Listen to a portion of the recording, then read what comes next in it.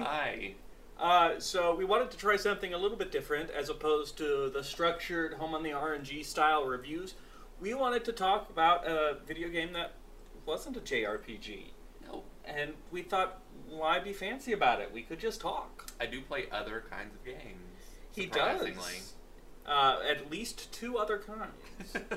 Walking simulators. Yes. And I don't have a punchline. I point hope you and do. click adventure. Okay. I don't know. So Russ requested that we do a review of Maniac Mansion. I love Maniac Mansion. So those of you who've watched some of my other videos, you know that I'm a big adventure game fan. I've been focusing mainly on the Sierra ones, but the LucasArts ones are not to be ignored or denied. And they started with Maniac Mansion on the computer. And then somebody ported it to the original Nintendo. Yes. Which- Wasn't there a whole engine created? Yes, they For had to Maniac create a Mansion. special engine, and they had to change a lot of the game because of Nintendo's very strict policies at the time. Yeah. There was a nude sculpture that had to go. The engine that ran Maniac Mansion when it came out originally was called SCUM. It stands for Script Creation Utility for Maniac Mansion. Mhm. So when they made it for the NES, they called it SCUM NES, and Nintendo had an issue with that because it just didn't sound right. And why wouldn't they? So, Maniac Mansion is where it started. Also, Maniac Mansion is the first video game to ever feature cutscenes. It's Really? from Maniac Mansion that we actually have the term cutscene. Interesting. So, why don't you talk about where you first experienced this Nintendo version of the game? Yeah, I've only played small amounts of like the PC version or whatever you would call The original the version? original version, because I got Maniac Mansion for my birthday when I got my NES when I was maybe 7 or whatever. It was the NES that came with the Super Mario Brothers and Duck Hunt combo cartridge. I had that one, but I had the one that had Mario Brothers, Duck Hunt, and Track and Field. Okay, and then the other 2 games that my mom got for me were Rampage and Maniac Mansion. And I loved Maniac Mansion the best of all of those games. So that kind of started my weird taste in games. Not weird taste, but So, no, weird. liking odd games. Yeah. Liking not the normal stuff. I've rented it a couple of times. I borrowed it from a friend a couple of times. I never beat it on the NES, but I did play it. And I'll say this, and this is odd for me to say, but one of the things that really stands out is the music. Yes. The music is really good. I loved that each kid has like their own boombox. So you have your main character, and then you get to choose 2 other characters that accompany him into exploring this mansion, and they each have their own music. They have their own theme song that plays while you control them. Well, and you mentioned having that's one of the unique things about Maniac Mansion that gives it more replayability than a lot of adventure games had. Is you start out with your kid, and then you get to pick 2 others from a list of kids, and they all have different abilities and skills. And there's five or 6 ways to beat the game, depending on who you have in your party and what they can do. And sadly, the only kid besides Dave, who's the main character, that can't do it himself, is named Jeff. All the other kids can effectively, like, accomplish the goal, which is to save Dave's girlfriend, by themselves. But only Dave and Jeff can't do it on their own. Yeah, so the plot is your girlfriend has been kidnapped by a mad scientist who's going to extract her brain. You have to go into the mansion to rescue her, and along the way you find out what turned him evil, and you have to defeat that evil. Yes. And it's a point-and-click adventure game. You can also blow up the house a couple of different ways, which kills everything within a 5-meter radius. That's a game over. It's very rare to have a character killed, but there are a couple of ways Yeah. to have a character actually die. And I don't think, though, there are, like, what do you call it when you get locked in or you can't beat the game? Oh, a dead end. Yeah, I don't think that's actually possible. I think they designed it so that... Although there is a time limit, the house will blow up eventually. Yeah. If you get all your kids killed off, you're kind of screwed. But that's what I'm saying. I don't think you can actually get all of them killed. Weird Cousin Ed can kill one, and then you can drown any of them at any time. That's one too. Yeah, but if you're only left Now with... we're just having an argument. But as you pointed out, there's 2 characters who can't beat the game. So Oh, if they're true, the only right, one true, left, True.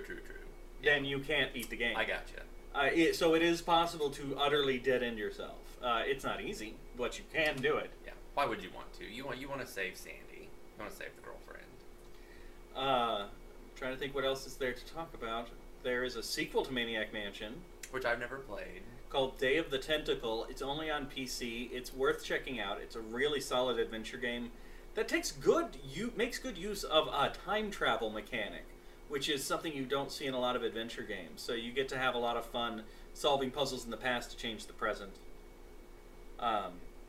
They changed a lot of stuff. Like I said, we left out the nude sculpture. There's a nude sculpture. There's a skeleton. Dead cousin Ted. In the basement. But there's just Oh, a skeleton in the that's basement, right. too.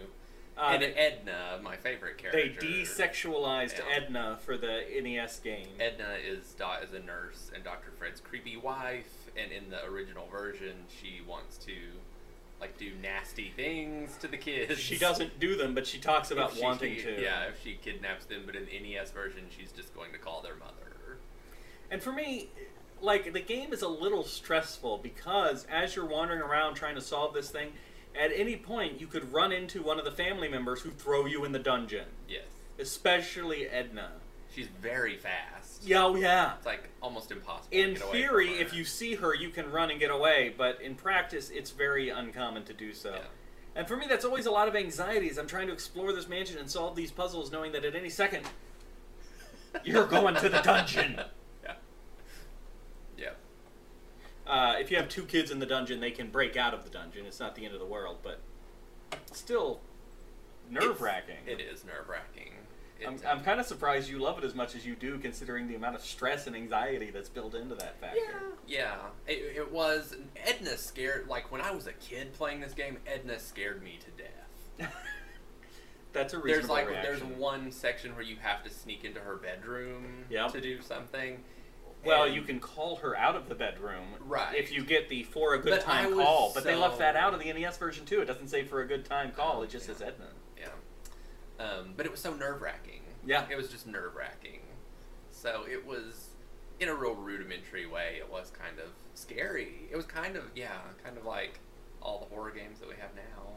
When you're 8 or whatever, and you're playing that, and NES is the most current technology that exists, it's pretty scary. Yeah, it was. It still gives me some anxiety. It still makes me nervous. And not just because it's scary, but because for me, I got a plan. I'm working on something here. And it can be derailed at any second by getting that character thrown in a dungeon, and then you got to go to one of the other 2 characters and try and pick up the plan where it left off, whatever you're trying to do. I don't know. So who's your favorite kid? Bernard.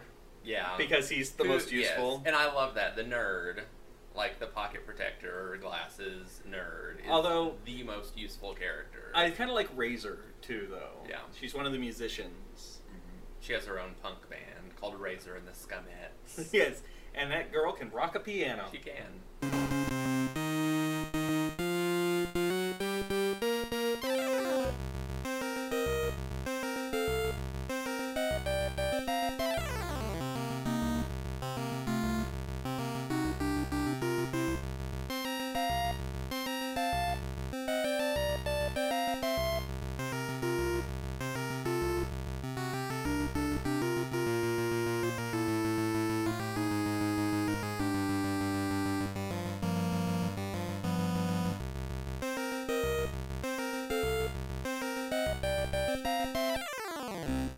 So, as we mentioned, it has some really great music. So right here, I'll go ahead and just give you a taste of the opening theme.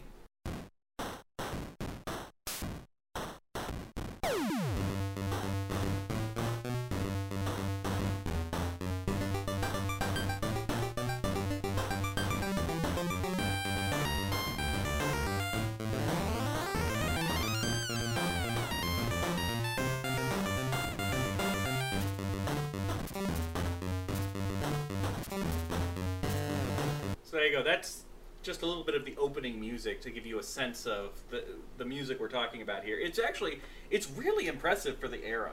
Very. I actually remember when I was a kid and I had rented this, I actually had a tape recorder. I actually recorded some of the music from the game. when I was a little kid because that's the only way I could hear it again, and I liked it. I thought it was good music.